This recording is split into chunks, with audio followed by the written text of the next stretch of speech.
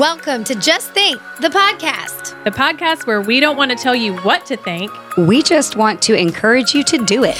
We are three friends that came from across the political spectrum, who were tired of partisan politics and were alarmed at what we saw happening in our country, including the growing political divide.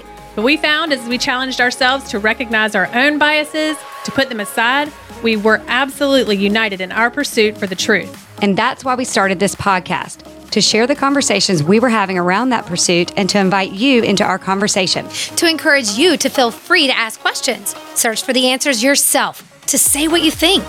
That's right, because as we like to say, diversity of thought, ideas, and beliefs are welcome here. Asshats are not. All are welcome as long as you just think. Hey, everybody. Welcome back to another episode of Just Think, the podcast. This is Holly. And Amy. And Kristen. And today we are joined by a very special guest, Michael Cain. Maybe you know who Michael is. Maybe you don't. We've certainly seen him in interviews and seen him leading the way in the state of New York, where he has fought the mandates on teachers. He's also become a grassroots activist for children's health defense, which we, if you've listened to our podcast, you guys know we follow them closely because they will put out the science. They will put out the evidence. They bring their receipts for the things that they say. So it has been a resource that the three of us have used quite a bit. But he founded Teachers for Choice, teachersforchoice.org. You can go there to learn more about it. But we wanted to have Michael on because he is an expert in fighting now because of his experience. He's an expert in fighting the mandates for the vaccine for teachers in New York. But by fighting it, and because I know this from listening to other interviews with you, Michael, but in fighting the mandate, you've learned so much more about what's really going on here. And of course, as you know, and we know, when you dig, you start to find the money trails, you start to find the corruption that's at hand. So we'd love for you to tell, because we know not all of our listeners are in multiple countries, so not everybody knows your particular story. Tell us how this all happened for you. You were a special ed teacher in New York, and then what happened? Yeah, so I was exactly a special ed teacher for over 14 years in New York City. And in August of 2020, we had just come off of lockdown. It was remote learning. I was teaching kids via Zoom and such, which was a nightmare for special ed kids. Sometimes I would just get on and we would just do riddles for a half hour just to try to see a child smile, which was more important to me at that time. But then we came back and I came back. Some teachers had remote accommodations. I didn't. I came in and I was working in person. And my union, the New York City Teachers Union, said if I didn't get a COVID test every week, that I would be taken out of my job. And in August of 2020, that set off alarm bells for me that I knew then forced vaccination was coming. It was just a matter of time. And so we formed the group Teachers for Choice, and we sued New York City over testing requirements, COVID testing requirements. And in our first lawsuit, what I actually asked, I thought wasn't even a controversial question. I said, what happens to my specimen? What are the privacy rights, excuse me, to my specimen? And crickets, nobody answered. The mayor of New York City, Bill de Blasio, didn't answer. The head of my union, no one was answering. And I was a little surprised. I thought it was going to be like, oh, of course your privacy rights are, kept and nothing happens. But that's not what happened. So eventually we sued New York City and we won. And the judge saw it our way. What the judge did was they issued a stipulation to the contract. So it's as if it was in the contract itself between the company, Fulgent Genetics was the name of this company, as if it was in the contract between them in New York City that said, you must destroy the specimen once a COVID result is found. So we were pretty happy about that. Then you fast forward 10 months later, and the sheriff Villanueva from LAPD in Los Angeles comes out in a press conference and he says, I'm canceling the contract with our COVID test company because the FBI called me into an emergency briefing where they said our specimens, the DNA could be banked, could even make it to China because this company has close relationships with China. And the company's name is Fulgent Genetics. So it was the company that we had sued originally. It was the concern that we had originally had that nobody was even thinking about in this. And as you said in the intro, as you go through the layers of this COVID thing, there are so many multiple layers of what's really happening beneath the surface. So that's the first thing that we uncovered was some of the scams. And not every COVID testing company is doing this. I don't want to defame every single one. Fulgent Genetics, very, very questionable company. And the thing that really set off alarm bells for us was Fulgent Genetics, the testing was just a side thing. Their main business was making libraries of DNA specimen. And in my opinion, they saw an opportunity by going into the COVID testing where they could fill their DNA libraries. Yeah. Wow. I mean, makes a lot of sense, right? And we've heard Naomi Wolf. In fact, when we interviewed her a couple of weeks ago, she talked about how she had found the connection to Pfizer to China, right? So that there is some ownership with Pfizer that ties it back to China, which we didn't know about 2 years ago.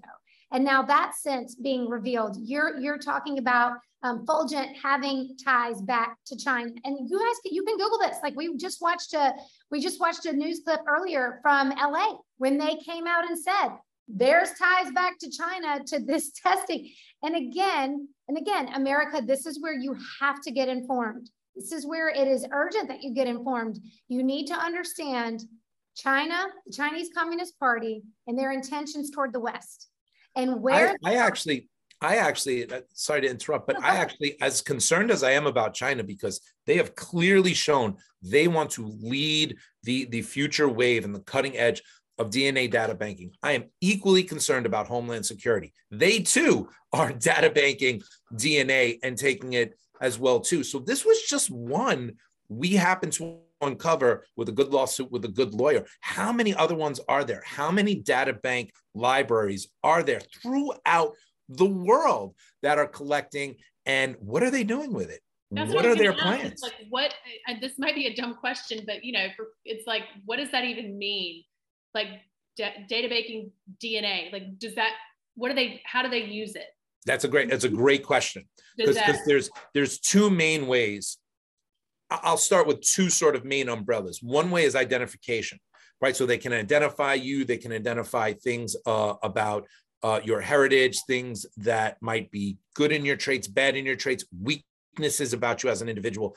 But the other thing that they can do is they can disidentify the DNA from you and say, okay, so we're going to take this DNA. We're not going to keep Michael Cain's identity with it, but we are going to experiment with it. We are going to build new biotech products. We are going to do all kinds of things with the DNA. Both are illegal without consent. Both of those things must require consent.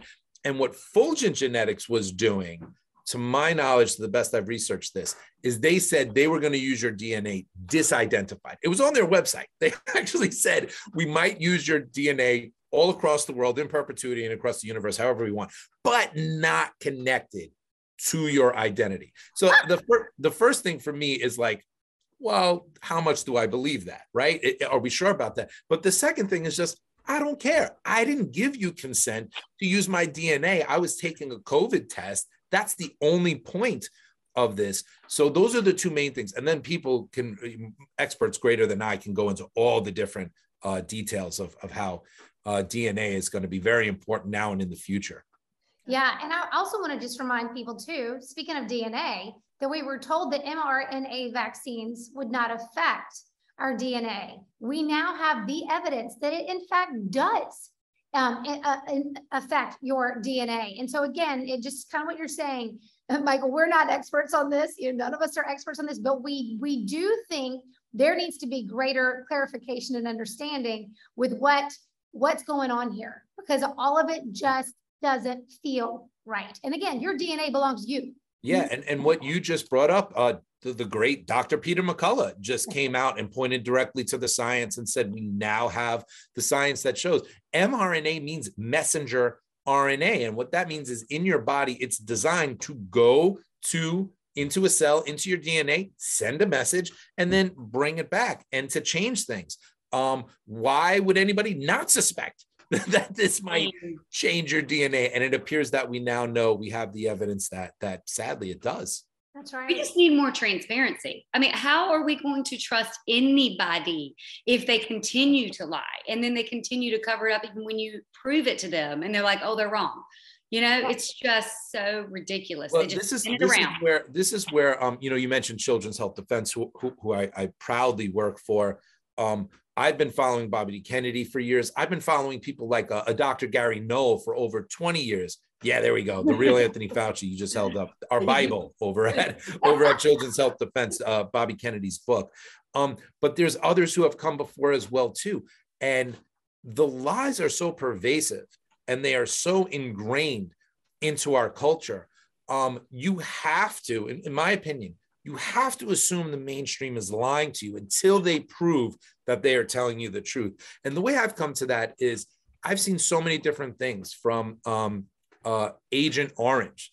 That was a lie the government told about veterans, that no, it doesn't cause any problems. Yeah, it does. It causes cancer. It causes a lot of things. Roundup was sworn to be fine. Well, Bobby Kennedy and others were involved in lawsuits proving no, it causes cancer. So these organizations like Children's Health Defense, Robert Kennedy, Gary Null runs Progressive Radio Network. They've earned my trust because I've followed them for decades and I've seen their track record is pretty damn good compared to what I'm getting from the mainstream. So I know we're all coming in at different places, right? Like some people just learned about this deception come COVID. Some people had ideas before and such, but I encourage people to find those voices that you trust, follow their record. How well did they do over the years in getting things right and getting things correct? And that's who you have to align with and who you have to support. Yeah, absolutely agree. Okay, so we have to ask you, because the three of us obviously opted out. There was no mandate put on us, but we knew there could be, you know, we didn't know how far this thing was going to go here in North Carolina. So what made you willing to stick your neck out? First of all, to say no to the vaccine, but then to stick your neck out and say no, not only am I saying no to it, but I will help lead the charge to help others feel empowered to say no as well. Where did that come from? So I've been following information like this for a long time. In New York, what happened, the biggest thing was on June 13th, 2019, the state legislature in Albany, our capital, got rid of the religious exemption of vaccination for children in 2019. 1 month after that happened, I put out a petition online on change.org. It's still at teachersforchoice.org, where I said we were against vaccine mandates for educators because we knew they were coming. This was 6 months before anyone heard the term COVID. We knew it was already coming. There was already discussions about vaccines. And when I talked to my colleagues, they said, Mike, which vaccine are they going to force on us? I said, I don't know, flu vaccine might be easy. The MMR, there was a measles scare in New York that really turned out to be a fake scare to get rid of this religious exemption. Which vaccines are going to be, Mike? Which one? I mean, who knew? I couldn't know. I didn't know it was the one that didn't exist yet, right? But it was already up on my radar that it was going to happen. So, and then I had heard on a report from James Corbett, who has the Corbett Report, and he said, know your line and know it now. What is your line? Is your line putting the mask on your face? Is it taking a test even if you know you don't need it? Is it getting the injection? Is it being locked down in your house? And that resonated with me. And I knew I put masks on. I've done it very few times, but I took tests in certain situations of not getting injected. It goes completely against all of my sincerely held beliefs. I don't care what happens. So I determined that very, very early on. I talked to my wife about it. It was a firm line in the sand. So when it came, the plan just kind of started to unfold because I knew there was no turning back. And luckily, and thank God, I was in touch with great people like Mary Holland, who's the president of Children's Health Defense. She was connecting me with lawyers, and we were doing a lot of litigating. So that was actually early on. And then after the litigating was going on, then we got into the streets. We started protesting in the streets. And now we're continuing that and also putting pressure on politicians. It's election season now. Teachers for Choice is getting involved in that. And so it seemed just like a natural progression, because if you have a real firm conviction on something, there is no choice but to fight. If they're coming after you, now you have to fight. Right. Well, and I think what we like to point out to people, you didn't have anything to gain monetarily, you know, reputation, with your reputation, you didn't have anything to gain by taking the stand. And this is what I want critics of those of us who have taken the stand to just ask themselves, why would we do that? Why would we risk it all to say we're not complying?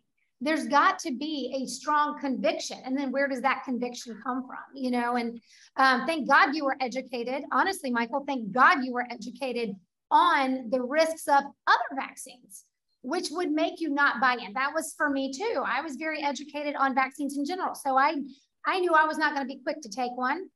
I knew I had health concerns. I'd had blood clots in pregnancy, for example. I was like, no, I don't, you know, this was a concern with me even getting COVID, you know, much less taking a shot where that's a side effect, right? And so, so once you make the stand and you say, okay, we're going all in, and you mentioned the litigation, thank God you had some resources to help really shore you up to make this fight, you know, on behalf of yourself and so many others. But what happened next? Like, when did they finally say, you said, I'm not vaccinating, you know, you're back at school, I'm not vaccinating. Then what did New York do to you next?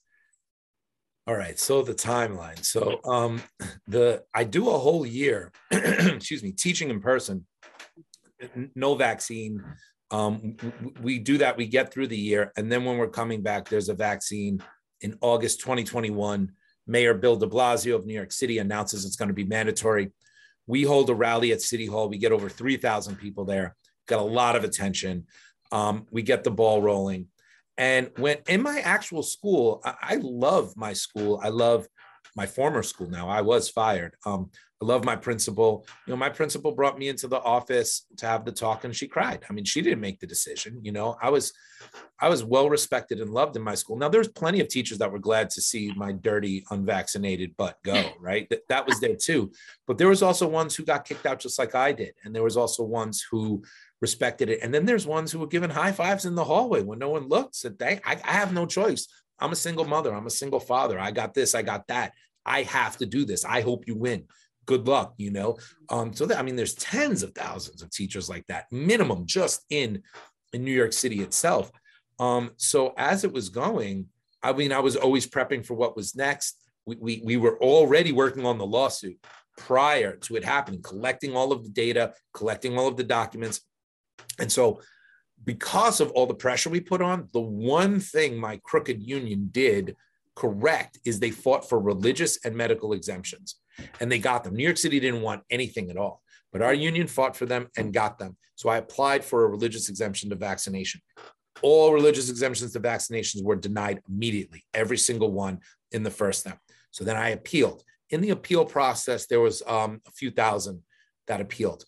I got a Zoom hearing, and in the Zoom hearing, New York City's attorney looked at me and said, since the Pope recommends vaccination, and since the Dalai Lama is himself vaccinated, Mr. Kane needs to be vaccinated. Now, the reason this man said this was because I grew up in a household of Catholicism and Buddhism. And when you present a religious exemption to vaccination, it's like 9 pages of your whole life. You know, like I was born in a household, and you go through the whole thing. And that's what I did. And since these lawyers and these administrative people had read my life story and now were determining what should happen, that's what they said. And there was a major, major problem there.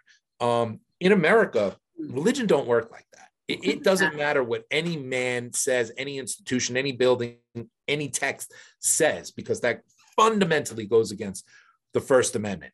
And so, and everybody was having that happen in New York City. So that created a good foundation for a lawsuit, which now has extended 10 months. We have many minor victories, but never gotten our jobs back. And the school system had to admit that they put forth an unconstitutional religious exemption process, but nevertheless, it's still 10 months into the fight with no decision. Wow. So it's almost like a stay, right? Like they're just like buying time or something to deny. What they're hoping, what New York City is hoping, in my opinion, is to tire us out. They want to tire out our resolve, tire out our good luck with that. And the fuel in my fire. And meanwhile, who's losing here? Who is losing here? Right. The kids, the special needs kids that you were qualified? It takes a certain type of person. Like, I feel like angels. Like well, to be a nurses teacher have in general. To be a teacher in general, but to be able to connect and help kids with special needs. You're just going to let somebody go who excels in that profession because, I mean, you don't care about the kids, period. Well, in New York City has years, decades track history, a track record of not caring about kids. So I'm not shocked about that. In my school, I'm pretty sure they never even replaced me. Substitutes would come sometimes. Now, next year's a new school year. It might be different. They might get a real trained teacher. But you're absolutely right. The kids suffered absolutely the most of all, more than anybody else, from any of this situation. They've been an afterthought in New York City, and it really has been a shame. And I believe it's been a crime what's happened to the kids in New York City and many other major cities as well too. And one of the other things, one of the individuals who I love so much, who stood with me in this, who lost his job as well too and went through this, is the greatest history teacher I've ever met in my life. And as an educator, I've met a lot of educators. I've met a lot of teachers, and this guy just knows how to do it. And you're losing free thinkers, you're losing critical thinkers, you're losing people who are willing to say no to unjust, unconstitutional, illegal laws. And that feels like it's a plan too, all the way up to our NYPD. NYPD in New York City right now has 4,000 pending religious exemptions to vaccination, and they're firing 200 cops a week in the middle of a crime wave in New York City that's debilitating the city. That's the extent that they're going to with these insane mandates that don't even make scientific sense. It's like, tell me you don't care without telling me you don't care. That's it. You know, like actions speak louder than words. And I mean, well, shoot, they're even telling us what they're doing, basically, you know. And then for the vaccine mandates to be coming, or have they actually set for kids? And right, so they've talked about it. So for kids in New York City, right, and in New York, it's in discussions. There's some leaks and some rumors. New York City says they're considering it for September, but we also have an election in November, and I think that there's a number of people who are thinking twice about that would be dumb, very unpopular vaccine mandate right before you're trying to get people to reelect you. So yeah, that's still up in the air. One other thing that just came to my mind in New York City, I don't know if you know or your audience knows, but when Mayor Adams came in after de Blasio, we now have Mayor Eric Adams. He actually instituted a carve out for all athletes and performers. They don't have to show vaccination status to have their jobs. You know what this means? This means strippers in New York City can work unvaccinated, but garbage men, teachers, and firemen cannot work unvaccinated. Now, listen, God bless the New York City stripper who has her or his job and doesn't have to be vaccinated. I have no complaint about that. But where is it for the teacher and the garbage man and the firefighter? How does that even make sense scientifically? You are a stripper on a pole. What are you? Now I know there's other things that happen, but if you were dancing with a pole, come on. So basically, you're essential workers. There's a mandate. You're non-essential workers. You're entertainers. There's no mandate. Don't offend them, Holly. Don't offend them. They may be essential. Sorry, you know what I mean. You need to have teachers and they may be essential to some people. That's the highlight of the show right there.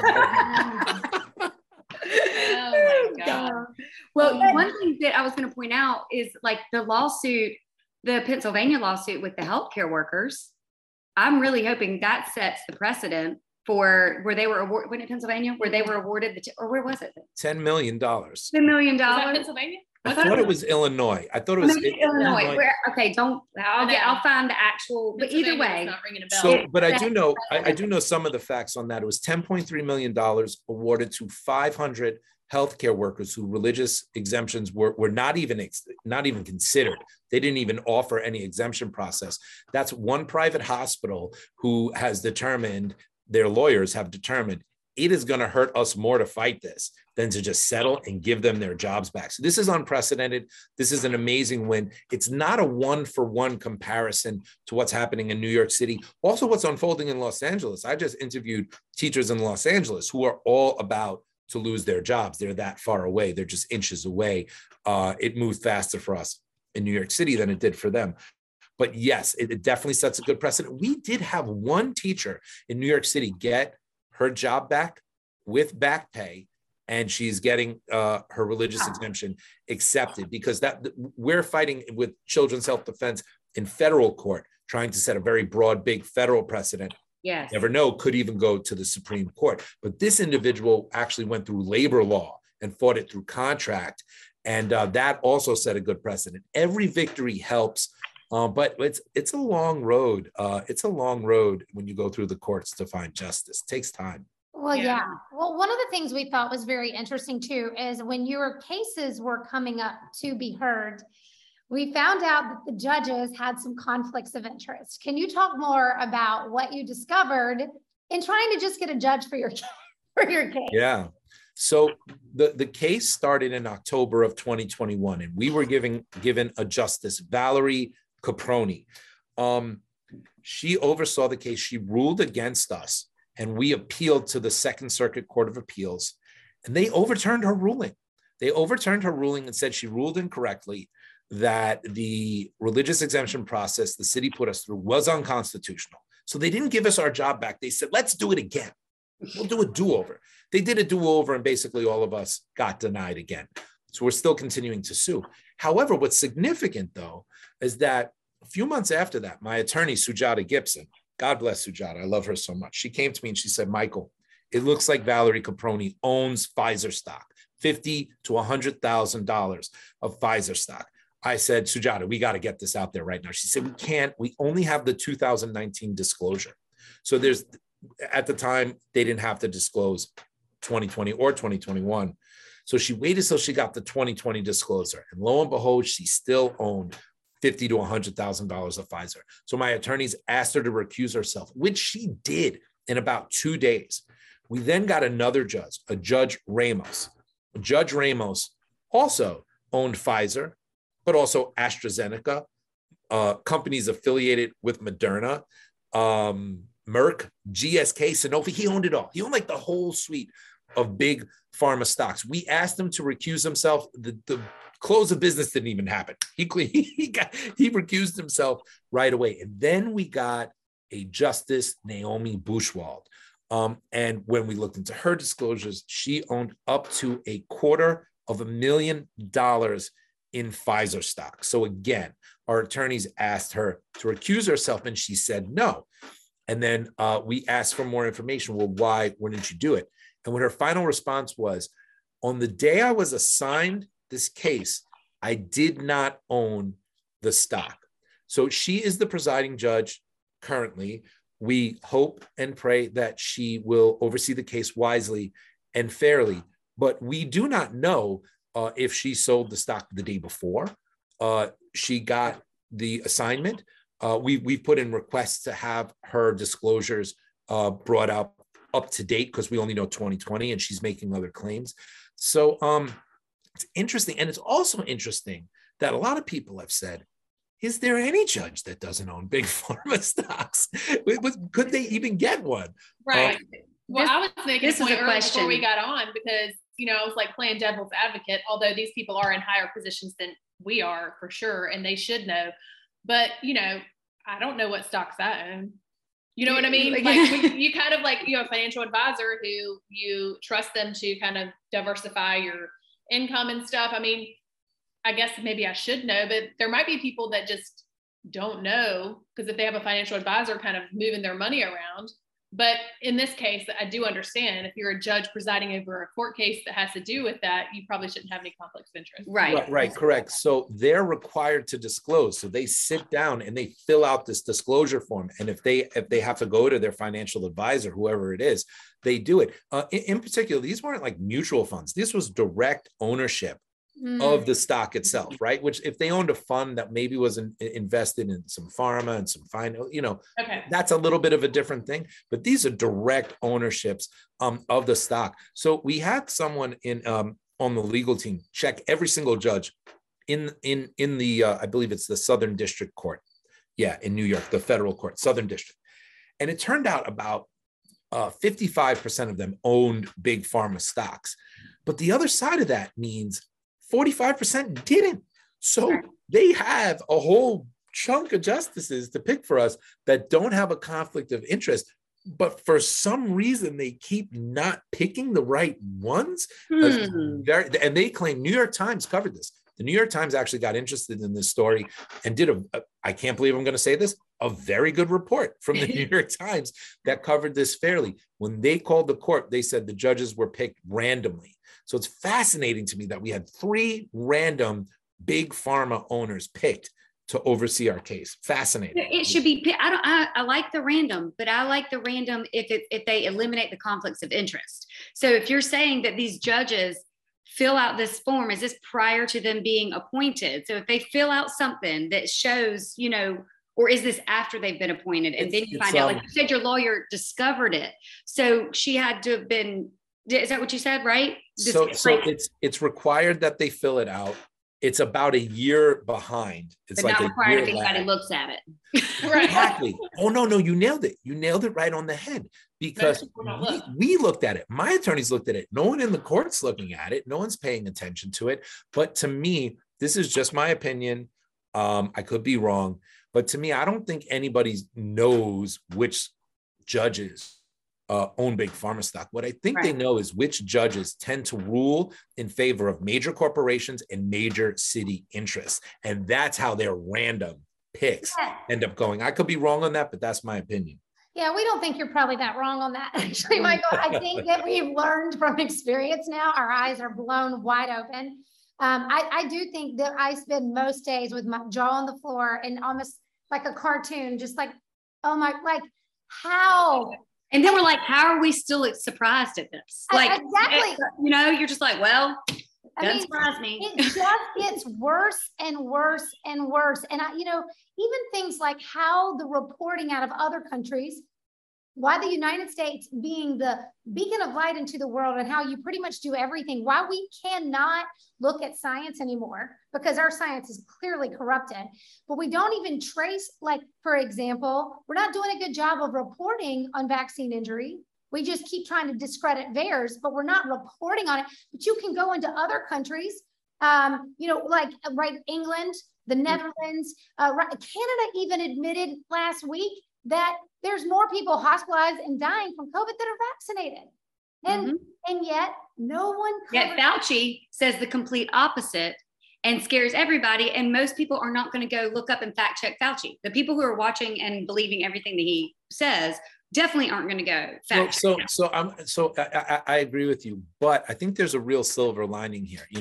I really believe even Fauci and the mainstream media are much more of a puppet show than anything of substance. Let's look at the mainstream media. I mean, CNN is not even getting 1 million viewers per episode.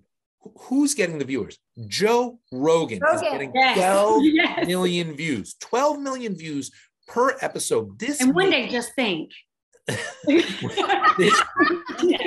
One day, just think the podcast. No, I'm just kidding. Yeah, there you go. But just think, right? Now I'm stuck on just think. No, but think about this. Joe Rogan is the #1 newsman in America. I mean, there's Tucker Carlson's like 3.5 million views, and God bless Tucker, he does some great work, but he doesn't even come close to Joe Rogan. So they want to puppet and tell us that. Like, I almost feel like sometimes I see these mainstream news shows or Fauci, I almost feel like I see the hand up their ass and the puppet show that's going on, but they just want us to believe it and to hypnotize enough people to not realize bare minimum.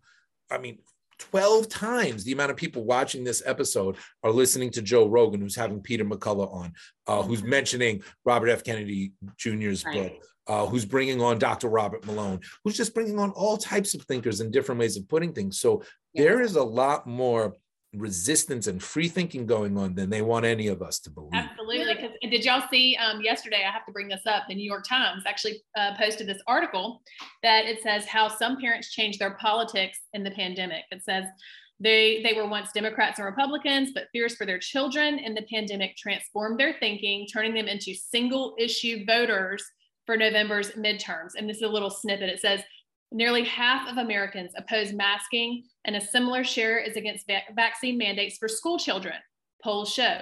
But what is obscured in those numbers is the intensity with which some parents have embraced these views. While they once described themselves as Republicans or Democrats, they now identify as independents who plan to vote based solely on vaccine policies. And that's the New York Times. That's the paper of record, all the news that's fit to print. And at the top of that article, they had a picture of Defeat the Mandates, Washington, D.C., an event that I helped to organize where we got over 40,000 people to show up. And right after that event happened, what happened? Philadelphia, Boston, Washington, D.C. itself, and New York City, their vaccine passports all fell after that event. And so you're definitely seeing this rise of the single issue voter that is more concerned over bodily autonomy and sovereignty than anything else. I'm going to add one thing there that the New York Times didn't really say. Right now in this climate, the majority of these people are leaning towards Republican and conservative candidates, not because they align with everything that's going on in that platform, but because for some reason, the Republicans are the only one right now scooping up the common sense that the Democrats have left behind to come up with these novel ideas that like, maybe we'll let people have some choice. Maybe we won't force an experimental shot into people. How about, I mean, it's not genius. It's actually like pretty simple common sense stuff that's going on. And I think there's no question as we head into November, this issue of mandates is going to be the tipping issue in a number of elections. I'm convinced. And as it should be, because I think it's to your point, it's the Republicans who are tending to fight more, although we can tell you there's a lot of Republicans who are in bed with these big pharma, no question. And that's been, they've been awfully silent when their mouths should have been running and they should have been fighting with policy and they have failed. But I'm going to tell you what it also is, Michael, and you touched on this and Amy, you did too. Don't F with our kids. Yeah. Do not F with our kids. And that's what will bring a fighter out of you. It will turn a liberal mama into a Republican voter because she wants you to protect her children. It's like, what's your line? Where's your line in the sand? You know, and that is bringing the mama bears out. It truly is. And the mama daddies and everybody. But there was something I was going to say when you were, oh God, I'll have to think about it because, when they are, if they're worried about the issues, you know, doing a mandate before the term, obviously making it political, but then if they get voted and then do mandates, and then people are like, we're just following the science. You don't follow the science. It's just like when they say, oh, well, we're going to enforce the mask policy or drop the mask policy in 2 weeks. Like, so all of a sudden, it's going to be safe in 2 weeks. But until then, you have to wear a mask everywhere you go. You know, like it does not make sense. It just makes you think. It's all political. It is all 100% political for sure. This is not about public health. This is not about science. And the thing is that those who have dug in on this issue really, really deep, how can they dig themselves out? How can they come and say, oh, wow, we got everything wrong. We got it all completely wrong. And this is a very dangerous position because I believe there are at least thousands, tens of thousands of people in power, of politicians all throughout America that are stuck knowing they're wrong. And it's not even cognitive dissonance. I don't think they're actively lying to save their own butts in this. Well, because the fallout, somebody was talking to Dr. Drew. I saw that clip. It was, they were saying that exact same thing that at this point to backtrack and at this point to say, oh, we know you lost your job. We know you've been injured. You know, we were wrong. We got it wrong. And the fallout would be so immense. It would be so chaotic that it's almost like they just have to take it to the grave. But we ain't letting them. No, and just like communist Germany, there better be an accounting at some point for these people who intentionally lied and manipulated for reasons I will never understand. Greed, I'm sure, was a big part of it, or fear of losing. See, fear was the thing that was always there, right? Yeah. Fear that you're going to die of the disease, fear that you're going to lose your job, fear that you're going to lose your power, fear that you're going to lose your freedom. Like, fear has been the pervasive evil of the last 2 years that has controlled and manipulated everything. But I am not okay with people not paying for this, and I'm a forgiving person, but this is like, this has gone too far. So Edward Dowden, who's like apex capitalist, right? I think he even managed BlackRock's accounts at one point. So he's just a Wall Street whiz and genius. He's the one that's been coming out pointing to data from an investment standpoint, saying that this is the biggest fraud we've ever witnessed is with the Pfizer's COVID vaccine and Moderna's vaccine, possibly J&J too, he points to. And there will be a day of reckoning. Now, there are others who point to other things that have happened historically, including problems with some of the vaccines on the childhood schedule and what have happened there to injured children and injured adults as well, too, from other vaccines, and say it didn't happen there. Why do you have so much faith that it will happen here? And Edward's response is, this is too big. This one is too big. There's going to be a tipping point where eventually when you hit that tipping point, it's just all going to roll downhill. I don't know what I think on this. I think Edward Dowden makes a really good case. He could be right, but right now for me, it's a coin flip. It's 50-50. It could go either way. We could continue this mass formation psychosis. And what is that going to mean? More of a wedge, more of a division within our society, sadly. Or maybe there will be that day of reckoning. Maybe we will be able to begin really healing as a society and as a people. We need to, because again, we're going to destroy ourselves from within. And I do think that's our enemy's, I think that's our enemy's goal, right? If China wanted to destroy America, it knew militarily that was going to be a much harder thing to do. There's a lot of people wiser than me, more knowledgeable than me of the CCP and of history that have said, no, it's always been their goal was to systematically, methodically, and over time, create enough division within us. I mean, Joe Rogan talks about this, how the bots that run the accounts of the polarizing, so far left, far right people, when they're traced back, it's like 70% or more were rooted in China. Yeah, well, I definitely believe that. And then even bigger than that, when you look at Wuhan and the viruses that were under manipulation there and genetic modification, Fauci and the United States were invested, we're involved.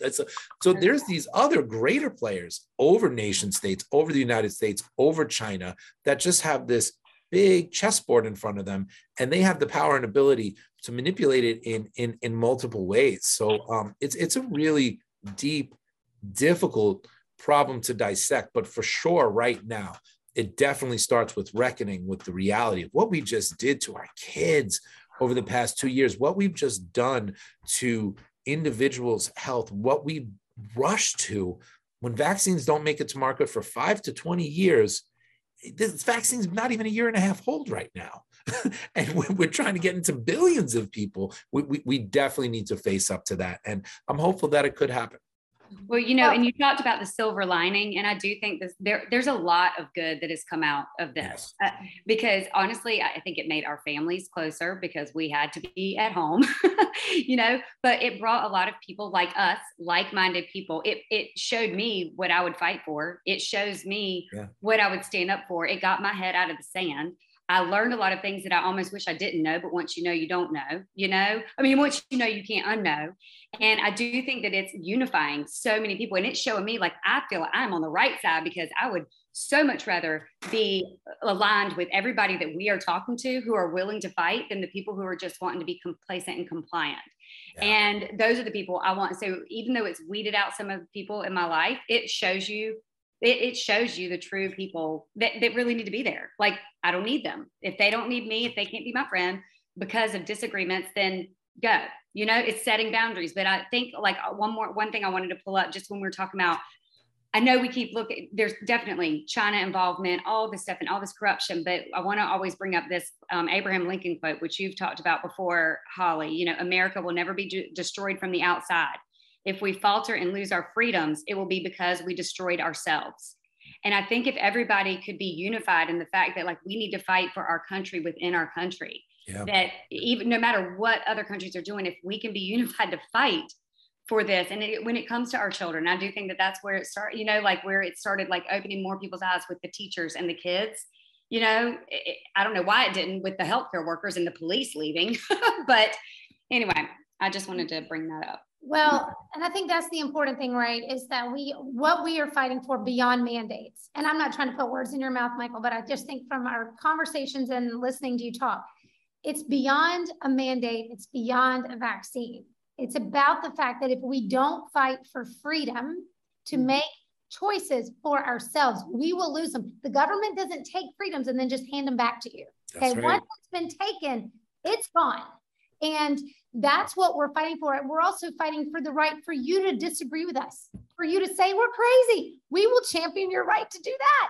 We want freedom of speech to stand too, and we want the censorship to end now. Don't call it dangerous language just because it makes you uncomfortable or it doesn't align with you. This is so important. You know, I'm a progressive unionist. I grew up my father's a bricklayer, was a bricklayer. My mother was a letter carrier. I have over a dozen teachers in my family. I have never in my life voted for a Republican. All right. So that's where I come from. Right. I don't understand where I don't agree with you, but I will fight for your right to say what you have to say. I don't understand where that went. That was a democratic principle. That was a liberal principle. There's so many of these foundational liberal beliefs that my father instilled in me that I've now seen over the past 10 years at least just dissipate in unimaginable ways. And I agree completely. There cannot be this fear of words as if they're harmful. We need to embrace harmful words. This is what the First Amendment is about. We need to be willing to be uncomfortable and to be wrong and to be corrected and to change our mind. And none of that is going to happen if we are stopping free and fair exchange of ideas. 100%. Absolutely. Exactly. Well, Michael, we know you're still in the fight. Obviously, the legal fights that you're in are not over yet. We are cheering for you every step of the way. But what we'd love for you to share with our listeners and with us is, what's your best advice for someone that's listening right now? And they're like, I want to do something, but I'm not in a lawsuit. I'm not, maybe I'm not even personally affected by mandates right now, but I want to do something. What do you tell them? What can they do to help the fight? If anybody is in the state of New York, reach out to Teachers for Choice, teachers, FOR choice.org. Our work is really limited to New York. And we don't just represent teachers. We work with teachers, parents, firefighters, healthcare workers, everybody that is concerned with this issue. If you are in any other stretch of the country or the world, you want to go to childrenshealthdefense.org. Children's Health Defense has chapters all throughout America, all throughout the world. Send an email, send a brief email just saying where you are, what your interest is, what you'd like to connect with. And we'll figure out a way to get you in touch with people that are making a difference right now, people who've been making a difference long before we even knew a difference needed to be made. Those groundbreaking leaders that have just, sometimes I call them OG medical freedom fighters. They've been there, for so long. But connect with these organizations that you can trust that are doing good work and be prepared to get some guidance from them, but then do. And there's one other thing. Yes. There's one other thing. This is election season.